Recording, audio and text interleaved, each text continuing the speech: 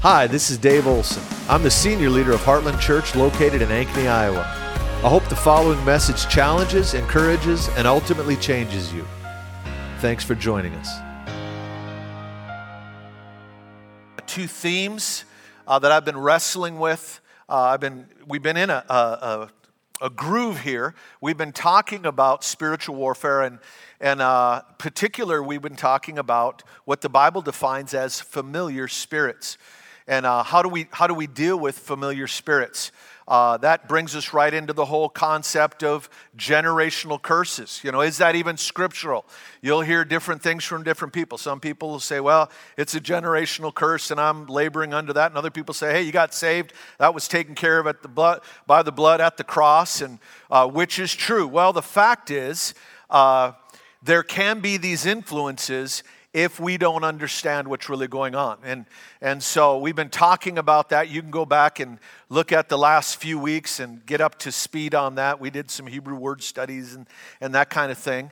But one of the things that we've been talking about in that regard is that when we're talking about spiritual pollution, if you want to call it that, or influences that come down through the generations, it is as much psychological and sociological, or psychological, emotional, and the way we think, and relational as anything else. And so it's not first and foremost spiritual, because what provides the tracks for the enemy to ride in on, what provides the open door, is the way we think and the way we relate.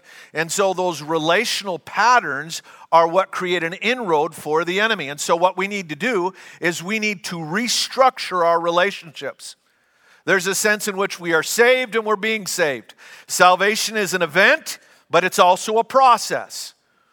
Your spirit is saved. Your soul is being saved. And sometimes it breaks into your body in the form of healing, which is a temporary patch on a dying thing until Jesus comes and you get a new body. Hallelujah.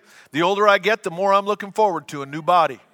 I was helping one of my sons move the other night. We had these bookcases that we were bringing from the third floor, and just as we got down to the first floor landing, I thought, oh, we should have took the shelves out.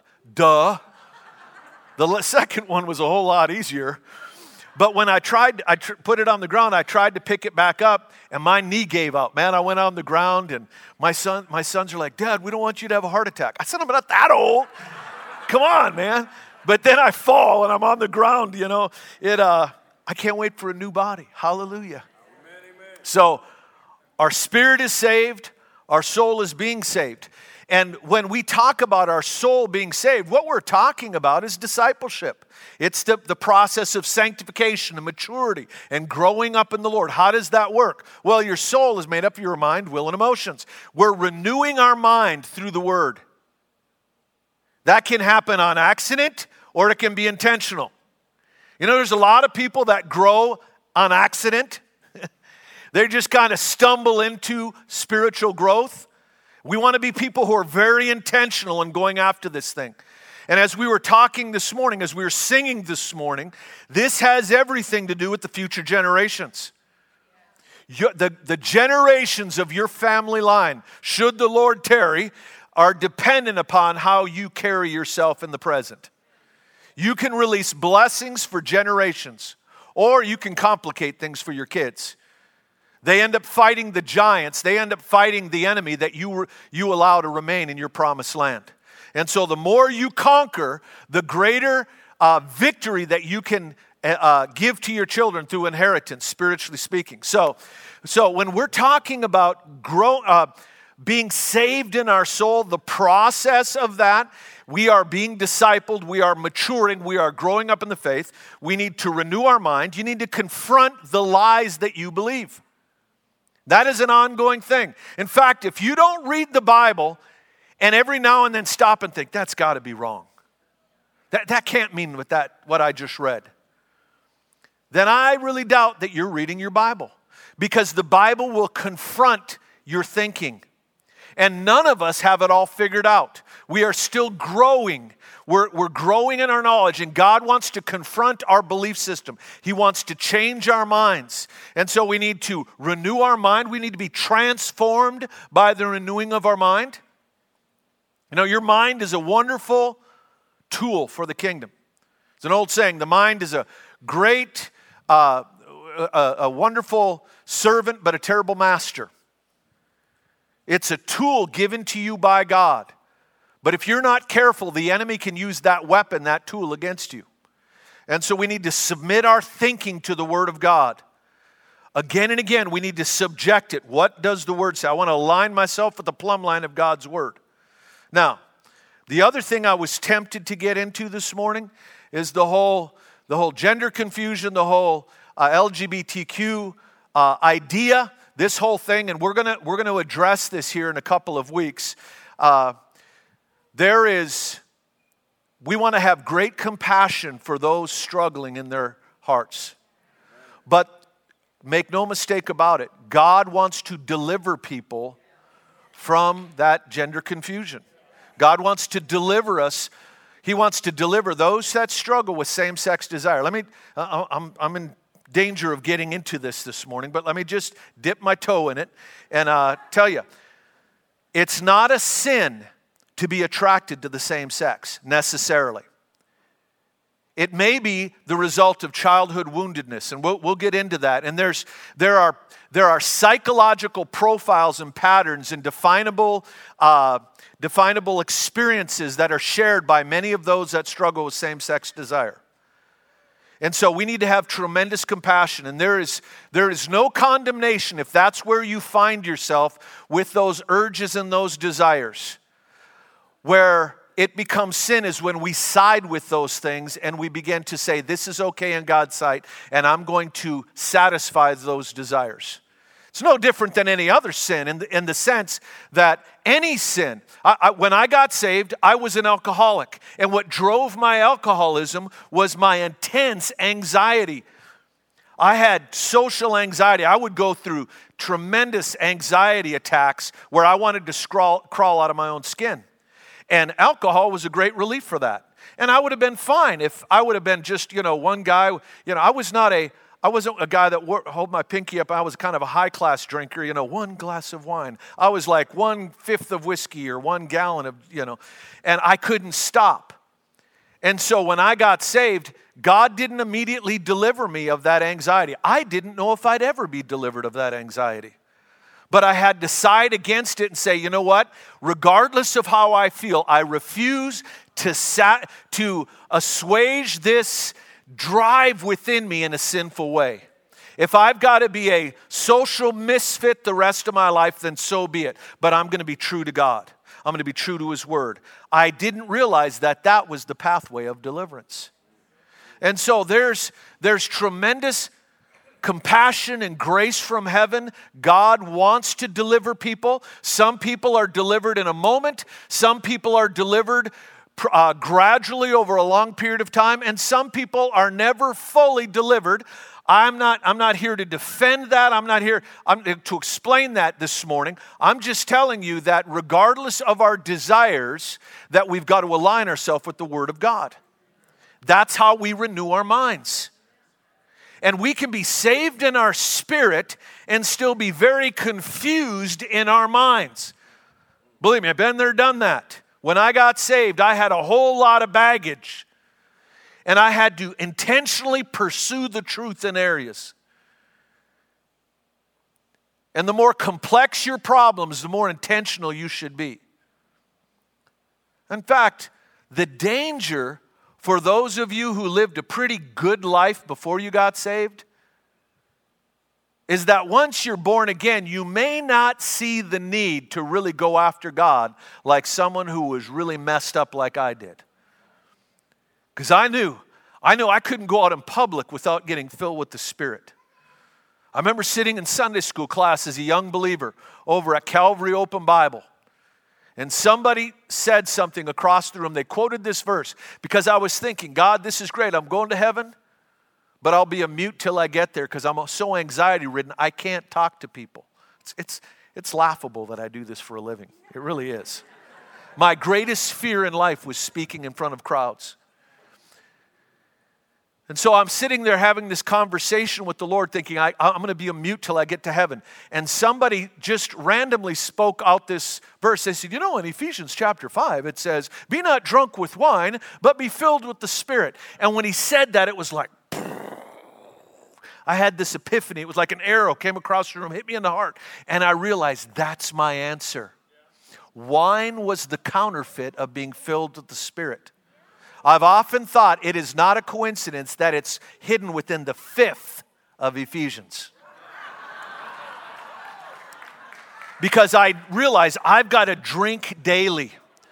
Before I got saved, I wasn't one of those weekend guys. I was one of those guys. It was every day, and I was getting to the point where I drank alone and I hid things. I want to be that kind of believer. I don't want to just be a corporate drinker. I don't want to just be a weekend drinker. I want to consume him daily. I need him. I am addicted to the Spirit of God. And we need to develop that addiction, because I'm telling that addiction to him is what keeps us from all those other addictions. But we've got to renew our minds. And there were thought processes, beliefs I had. And then, not only in my mind, there were emotional woundedness that I had in my emotions. There were things that happened to me, and I'm not unique. The enemy will target you. He is a very gifted psychologist, a very gifted psychoanalyst. He's been studying the human condition for eons. And what he does is he reads the human condition and looks for a way to sabotage you if he can create emotional woundedness, and then he will press on that to cause you, to entice you to relieve yourself of that momentary suffering in some way contrary to God's will. And that is the entrance into your addiction. And so when we get saved, we need to renew our minds. We need to be confronting our belief systems. We need to be questioning ourselves all the time. And we must not approach the Word of God with this arrogance that says, well, I know that that's what the Bible says, but that's an ancient book and they're not as enlightened as we are. You're speaking about the God who created the universe, spans the heavens between his fingers. And so we need to humbly come to the Word of God and we say, God, I believe something different than what this says, but I'm repenting and I'm changing my mind. Explain this to me.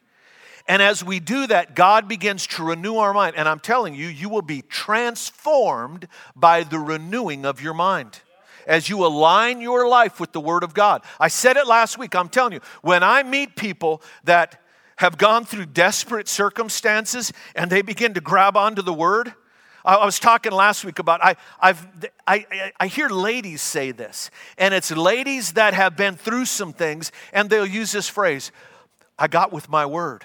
I went and got with my Bible, my Word, and Jesus and I were reading my Word. And there's something about them owning that thing.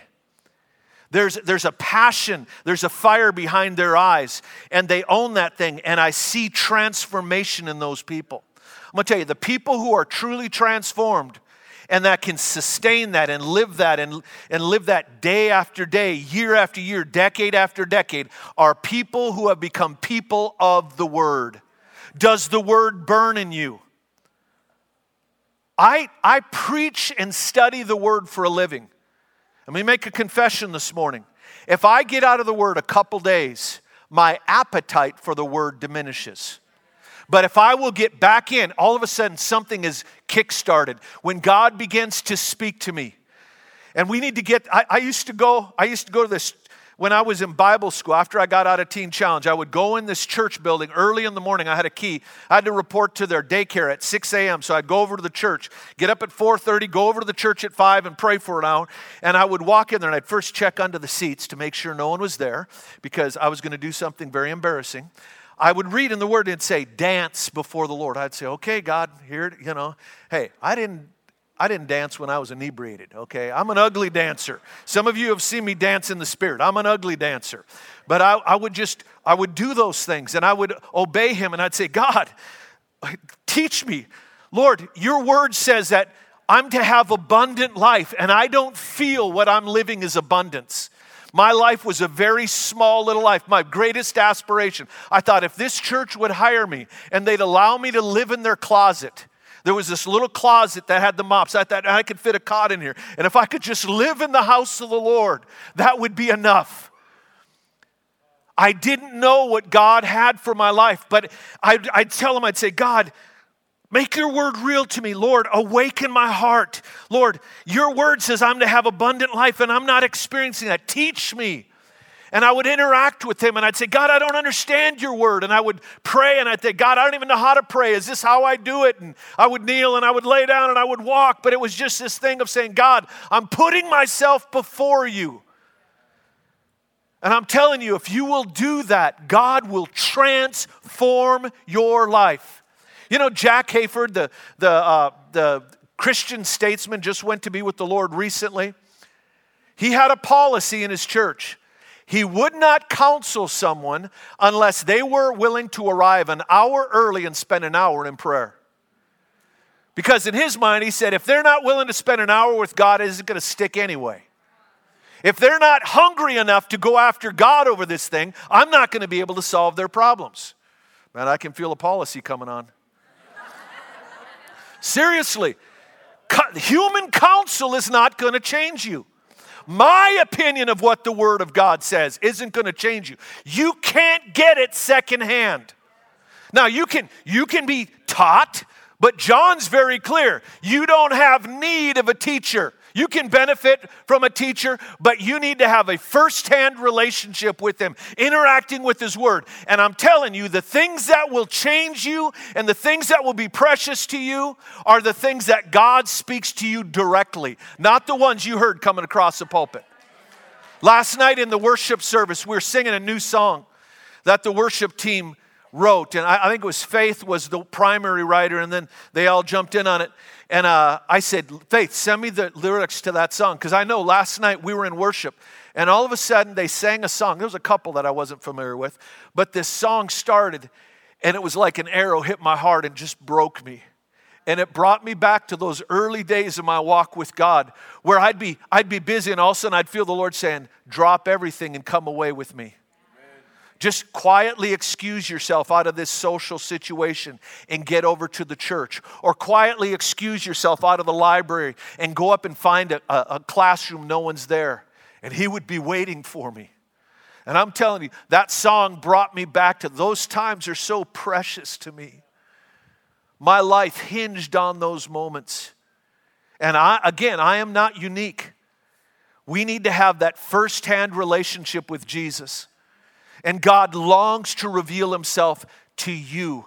And if you will just give him time, get in his word, make room for him to land in your life. Give him a landing strip and say, God, I'm going to step away for a moment and just give you some time. I'm telling you, God will take you up on it.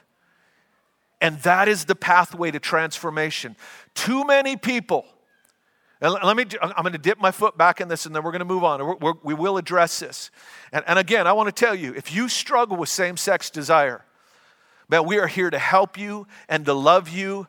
And your sin is no different than anybody else's, except for this. Two things. Number one, it is being culturally encouraged. And so you have a greater burden to bear because you have a lot of voices telling you it's okay. And I'm here to tell you that God has more for you. God wants to deliver you and transform you. Number two, there is something unique about sexual sin in that it utilizes and it's a sin against our whole body. That's what Paul says. I don't understand that because I would think gluttony is a sin against my body.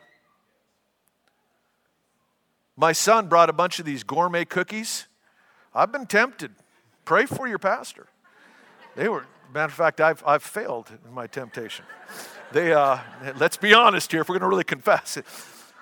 I would think that, but that's not what Paul says. He says it's unique in that it's a sin against your body. Your body becomes the instrument of sin. It's different than other sins. And that's not isolated to homosexuality. That is about sexual immorality in general. that it's the utilization of our body in ways that God never intended. And the enemy will capitalize on that. And so, but here's the thing. In our culture, that is encouraged. And the lie is this: well, I gave God an opportunity to change me, and since He didn't, I now have come to the conclusion that He made me this way. Do we apply that to every sin? Well, I gave God, I'm giving you 3 months starting now. And I'm going to sit passively by and expect a transformation. And if it doesn't happen, well, God, I guess you made me this way. I'm born to be an alcoholic. I'm born to be an adulterer. I'm born to be a thief. No. Deliverance comes when we line ourselves up with the Word of God and we subject our heart and our mind. And I don't believe that people that struggle with same-sex desire choose to do that.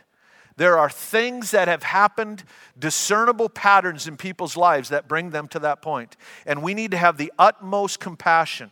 But the fact is, it is an enticement to satisfy desires and woundedness in ways contrary to God's word that have enormous consequences. And we need to stand for people's freedom. It is not compassionate to tell somebody to just embrace that. That is not compassion. That is an atrocity. And we need to stand for people's freedom and invite them into that. Amen? And so I just want to make it public in this house. If you struggle, you are welcome. In this house, if you embrace your same-sex desire, you are welcome, but you will hear the truth. And the truth is that the Jesus that loves you and made you has given us a love for you. And we want to come alongside you and love you into freedom. We want to help you any way we can. Amen. Okay. So the transformation, when we are saved, we are born again in our spirit. Okay? When you are born again, your spirit is made one with His Spirit, according to 1 Corinthians chapter 6. We are born again, but our soul is being saved. Our mind, will, and emotions have to begin to catch up to what's already happened in our spirit. I was having a conversation with Elliot last night. Elliot, I don't remember your last name. I don't see you, but I was talking to him last night. We were talking about tongues.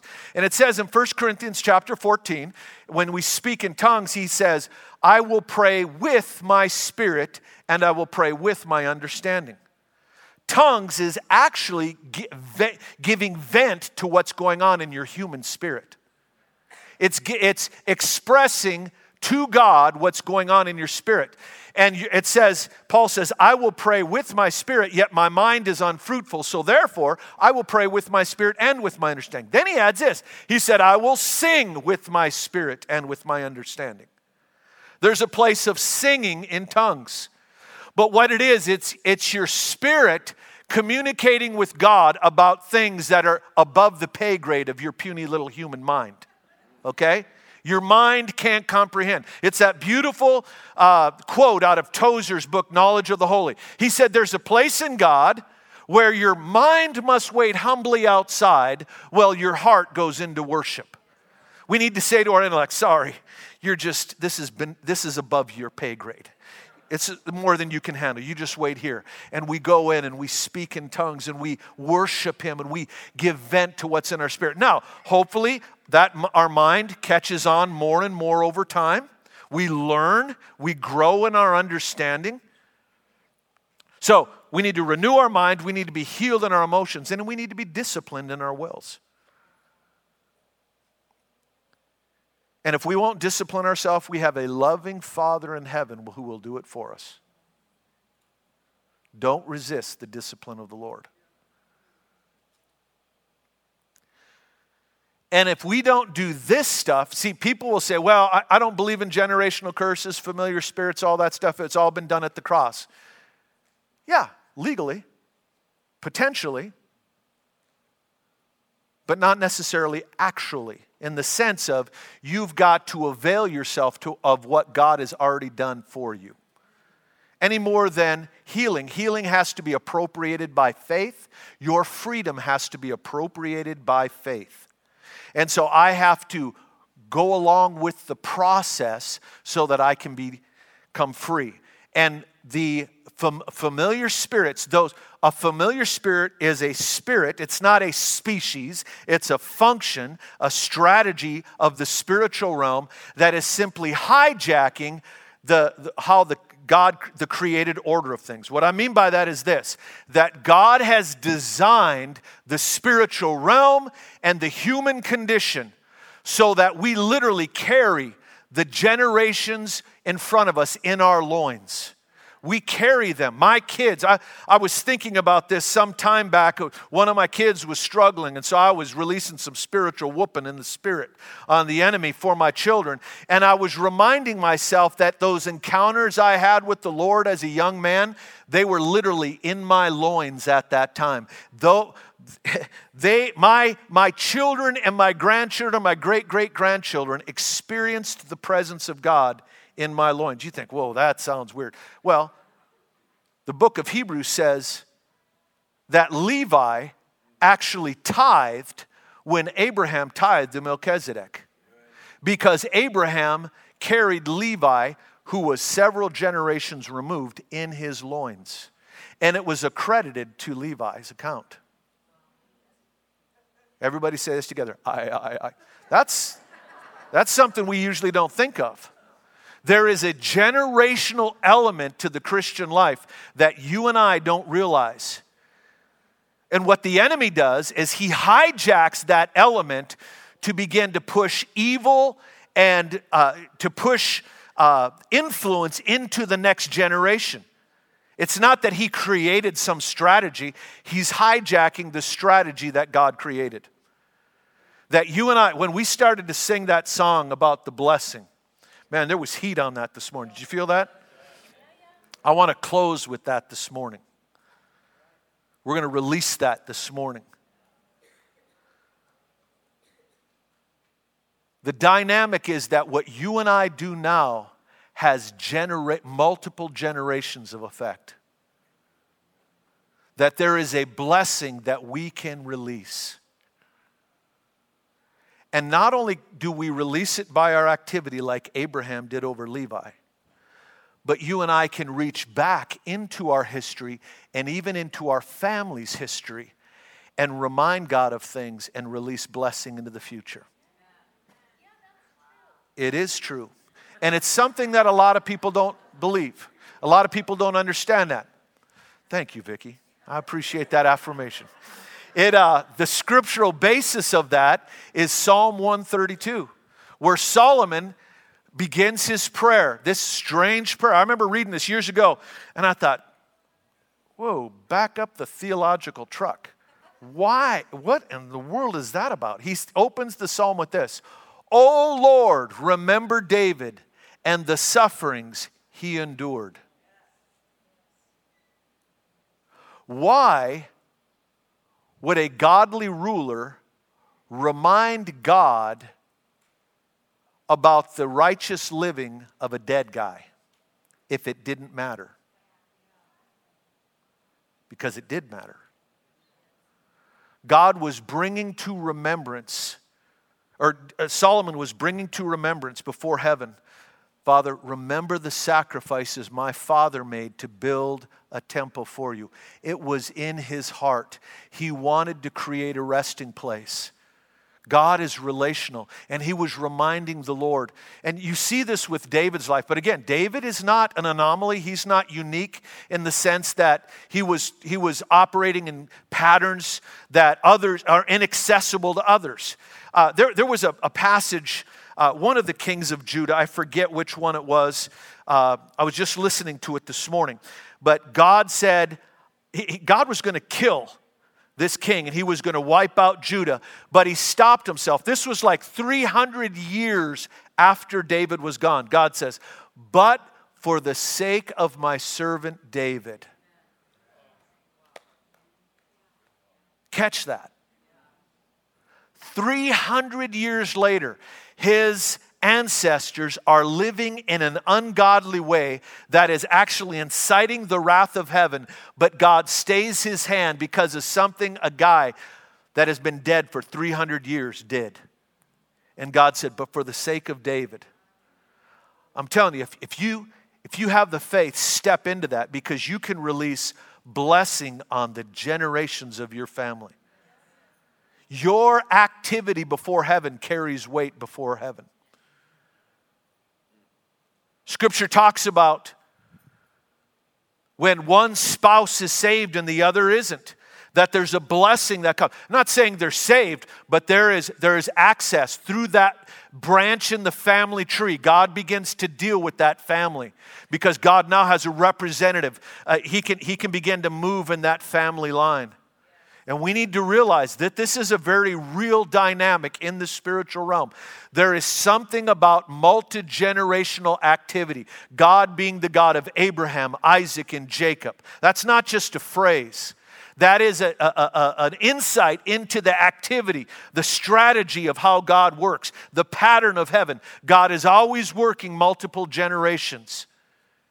And we can cooperate with that. And like I said last week, we need to understand, familiar spirits are simply a strategy of the enemy, these demonic entities trying to leverage the failures of the family, whereas the blessing, generational blessing, what we're talking about this morning, is simply the way God created things, that God will bless children for the price their fathers paid. Inheritance was God's idea. We see it in Scripture. Our legal system finds it in the Word. And inheritance is not merely a physical thing. There's a physical inheritance, but I have a physical inheritance. I got my mama's nose. When I got a biological inheritance in worship, I'll do this. My dad does this. It's the strangest thing. I'll be standing with them worshiping, and I'll look, and we're both doing this. It's like so weird. How did I inherit that? I have no idea. But we both do it. But there's also a spiritual inheritance that I've received. I told you last week how that angel showed up in my brother's office. My heart had been broken the night before. I was very concerned for one of my kids. And I came in very, very concerned. And my brother called me and said, "Hey, Dave, come in my office." I came in. Presence of God was in there thick. And Christopher said, when I came in this morning, the Lord was waiting for me. And he told me that there's an angel that's assigned to our family. And as soon as he said it, I saw this angel standing there. And he said it was connected to our mothers' and our grandmothers' prayers. That is a thoroughly scriptural idea. Because Hebrews chapter 1 is very clear. Are not all angels ministering spirits? It means they serve. Ministering, serving spirits sent to serve who? The heirs of salvation. The angels are connected to your inheritance. That's why he defines the relationship we have with the angelic as heirs. He didn't say he sent to serve believers. Scripture's very, very careful how God uses words because there's all kinds of revelation hidden behind these words. And when he says they are sent to serve the heirs of salvation, what he's saying is that there are angelic assignments connected to the inheritance that God has laid up for you. And so we can pray into that, and we can ask God to begin to move. This morning, as we're singing that song, I grabbed my wife's hand, and I began to just release it over the generations of the Olsons. I'm praying, God, for generational momentum. That wonderful phrase you've heard before, that our ceiling would become their floor. That they don't keep fighting to get to the same place on the mountain, slide back down, and every generation starts at the bottom. But we begin to take things in the Spirit. Some of you, your kids have been raised in the house of God and are running from the Lord. And I'm telling you, there's something in the air this morning that God wants to release. There's promise from heaven that we can actually co-labor with the angels by declaring the word of the Lord. Angels are activated by the word of the Lord. Psalm 103, praise him, O you angels, comma, you who obey the voice of his word. So as you begin to declare God's word over your kids, I'm telling you, there are angels that will go after that thing. And make no mistake about it, this thing of familiar spirits, there's some of you can look through your family line and there's been this ravaged activity. And what happened is people in your family were shaped in how they relate with people and how they do relationship and how they think in their house, their home of origin. And that activity lays the tracks for the enemy. Paul says in Ephesians, he talks about the strategy of the methods of the enemy. The Greek word there, methodoia, where we get the word method, literally means to travel amongst, to travel amid. In other words, see, we lay tracks for the enemy to run on, and we've got to disrupt those things. The way we relate, the way we think, the way we believe things, how we interact. I'm telling you that dysfunctional relationships are the primary doorway the enemy walks through into your life. And it's not that, I'm not saying the demonic is not an issue. I'm just defining its entry point. I'm saying that if you will deal with the open doors, not just the legal open doors of being involved in the occult or having gotten involved in sexual immorality or bitterness in your life. Those three things will open the doors to the demonic. But I'm telling you, there's also this element of dysfunctional relationships. And we wring our hands down here saying, God, why is my life such a mess? Why don't you do something? And God says, you need to do something. You need to get in my word and get before godly counselors and have them help you unravel the complexities of how you are deceived and operate in relationships dysfunctionally. You've heard me say this before, but what sounds true in a monologue is exposed for the lie that it is in a dialogue. A lot of us, because we won't talk to anybody, well, I don't want anybody to know. I don't need anybody, or I'm too embarrassed. Well, how's that working for you? We need to invite godly counselors into our life and say, hey, this is what I'm wrestling with. I'm not even sure this is wrong. I'm just not sure it's right, but something's not working. And often, they won't even have to say anything because as you're saying it, you will recognize, whoa, that's a pretty crazy thing I believe, isn't it? A lot of times, it's not even that you need some wise counselor across the table as much as you just need someone to be a sounding board to get it out of the own confusion in your head and throw it objectively on the table and define it for what it is according to the Word of God. But these things have everything to do with us growing up in the Lord and being delivered of the junk in our family's histories. And so when people say, well, I don't believe in generational curses, it was all taken care of at the cross, I understand what you're saying. It was taken care of at the cross. Legally, it's yours, but you have to take it. And to the extent that you disagree with the Word of God, you have given the enemy tracks to run on in your life.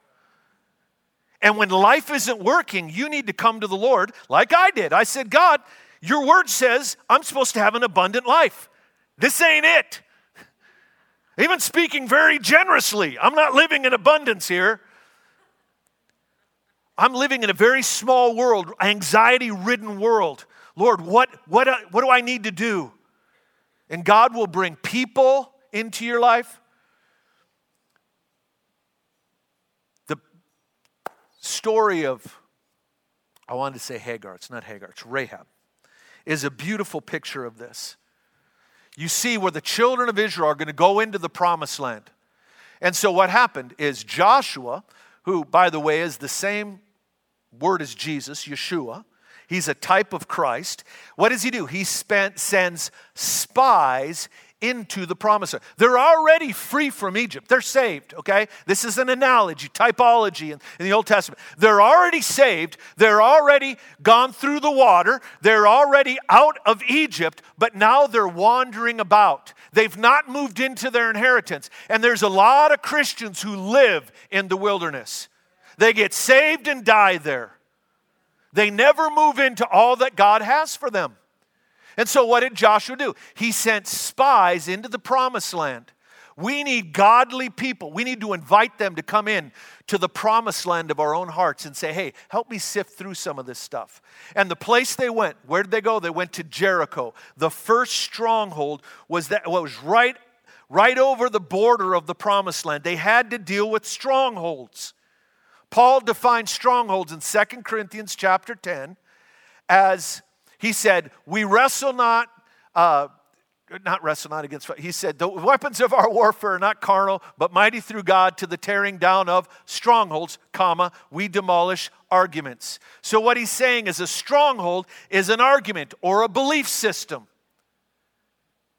It's a citadel, a castle made of thoughts, one brick, one lie at a time. And the enemy resides behind those lies and begins to attack your life. And then he goes back and he's protected behind the lies. So you've got to get at the lies. Well, this is a beautiful analogy because you see, where did they go? When they got inside the stronghold, they went to the apartment, the condo of Rahab the harlot. And it's interesting, it says that her house was part of the city wall. Isn't that interesting? So here's the analogy. You have this belief system that has grown up in the promised land, and the enemy resides there and mocks them over the city wall. You'll never take this land. It's what's standing between them and having everything God has for them. But then there's this prostitute whose house is part of the city wall. A prostitute is someone that sells themselves out to provide for themselves. It's what I would do with alcohol.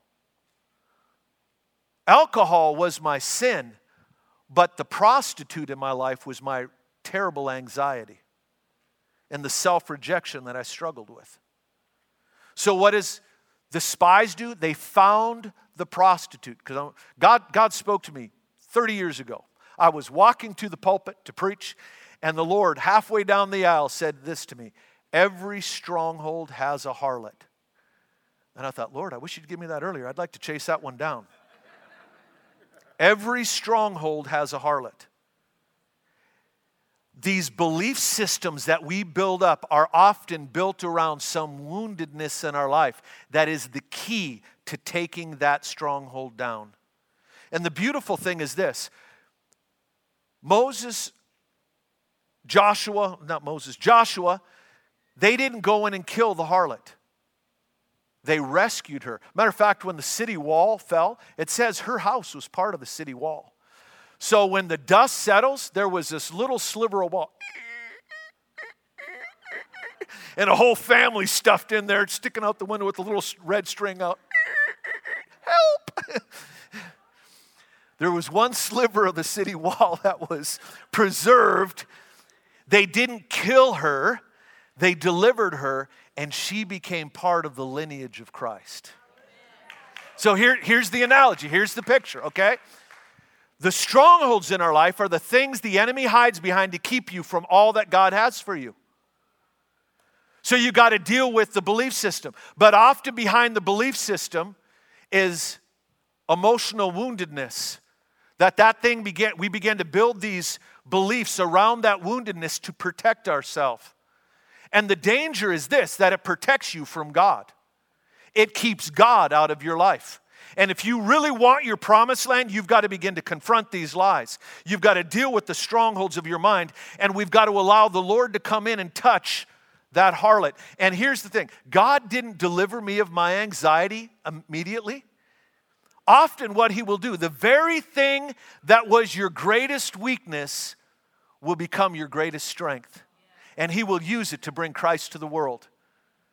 The thing, when I was in Bible school, I remember our little professor, he bought his clothes in the little boy's shop, just this little guy, but he was a mighty man of God.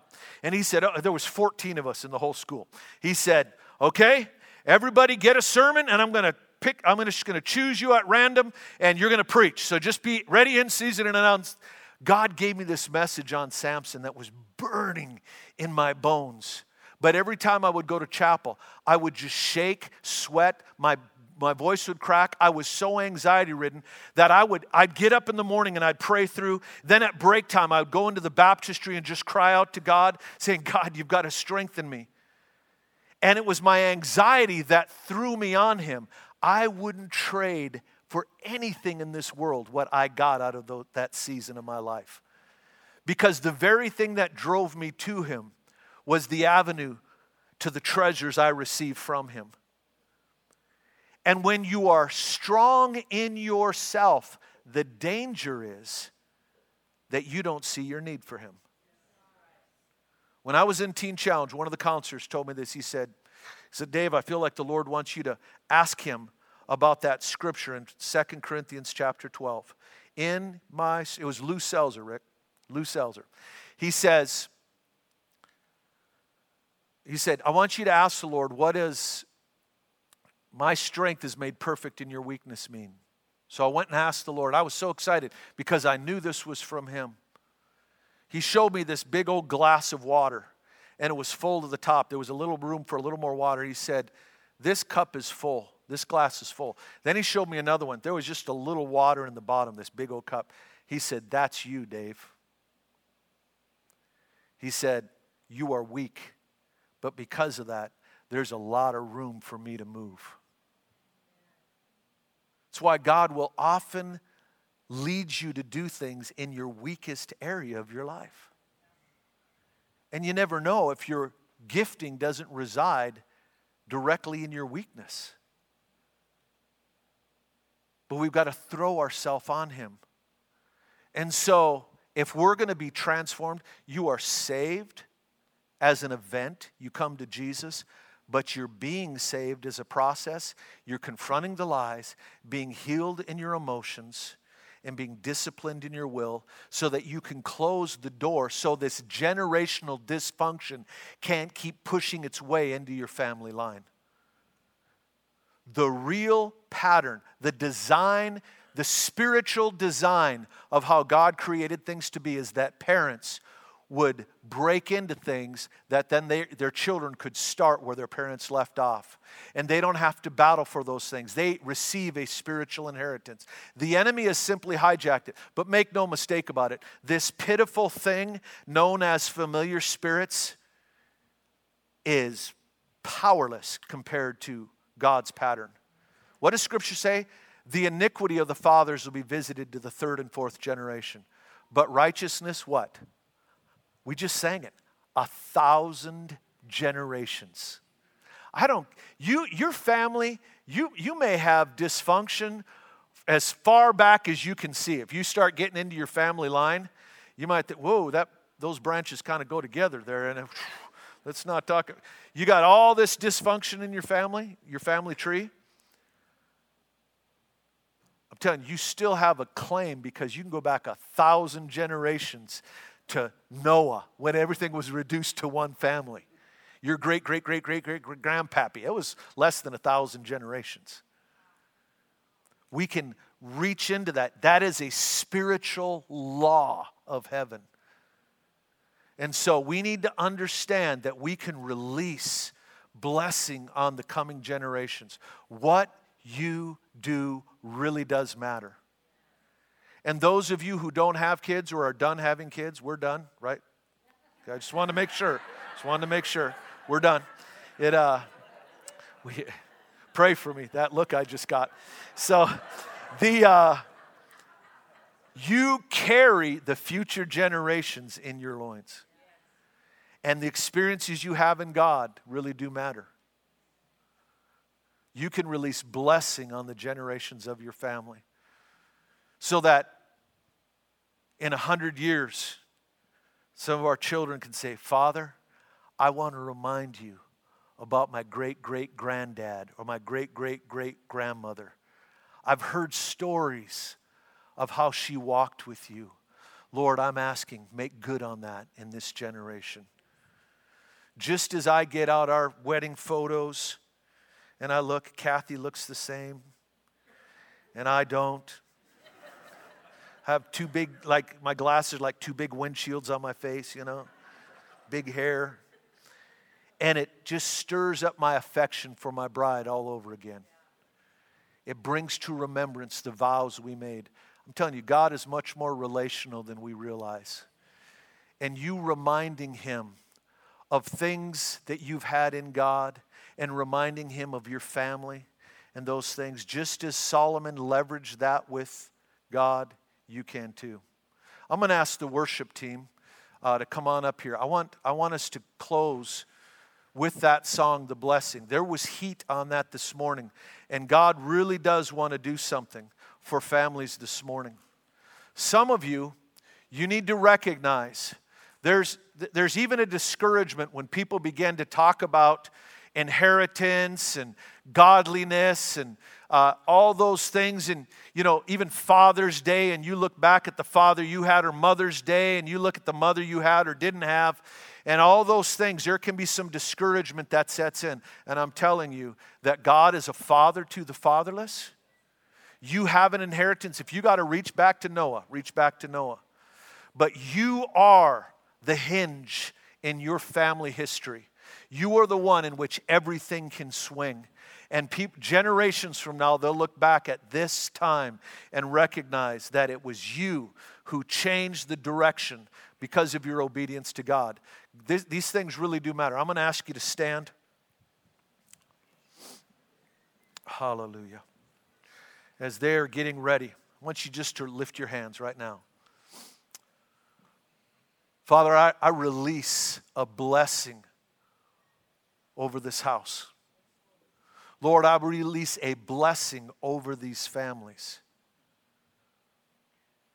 Lord, we remind you of the sacrifices of our forefathers.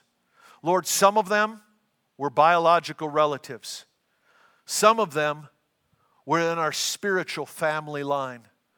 But Lord, we remind you. And Lord, we ask that you'd stir up those affections this morning. And Lord, we ask for a tidal wave of inheritance, a tidal wave of blessing. And now, Lord, I pray especially for those who are running from you. Lord, that these blessings would begin to hit the shore of their heart. Lord, that you would begin to awaken. I saw this picture during worship this morning. The seeds of childhood, of kids sitting in Sunday school, and they heard the word, and I saw the Lord just hitting their heart and awakening those things. Lord, we thank you for your promise. Lord, we prophesy the promise that if we would raise our children in the fear and admonition of the Lord, that when they are old, they will not depart from it. Lord, we remind you of those promises. And Lord, we ask that you would release the angels that gather. Lord, that those angels would begin to bring in the inheritance. Lord, get those kids online. Lord, those children, those grandchildren, those great-grandchildren. We thank you, Lord, that your strategy is kingdom family permeating the earth. In Jesus' name. Thanks for listening to our podcast. If you'd like to help more people hear this message, you can get the word out by subscribing and sharing it on social media. If you'd like to support the ministries of Heartland Church, you can do so at heartlandchurchonline.com/give.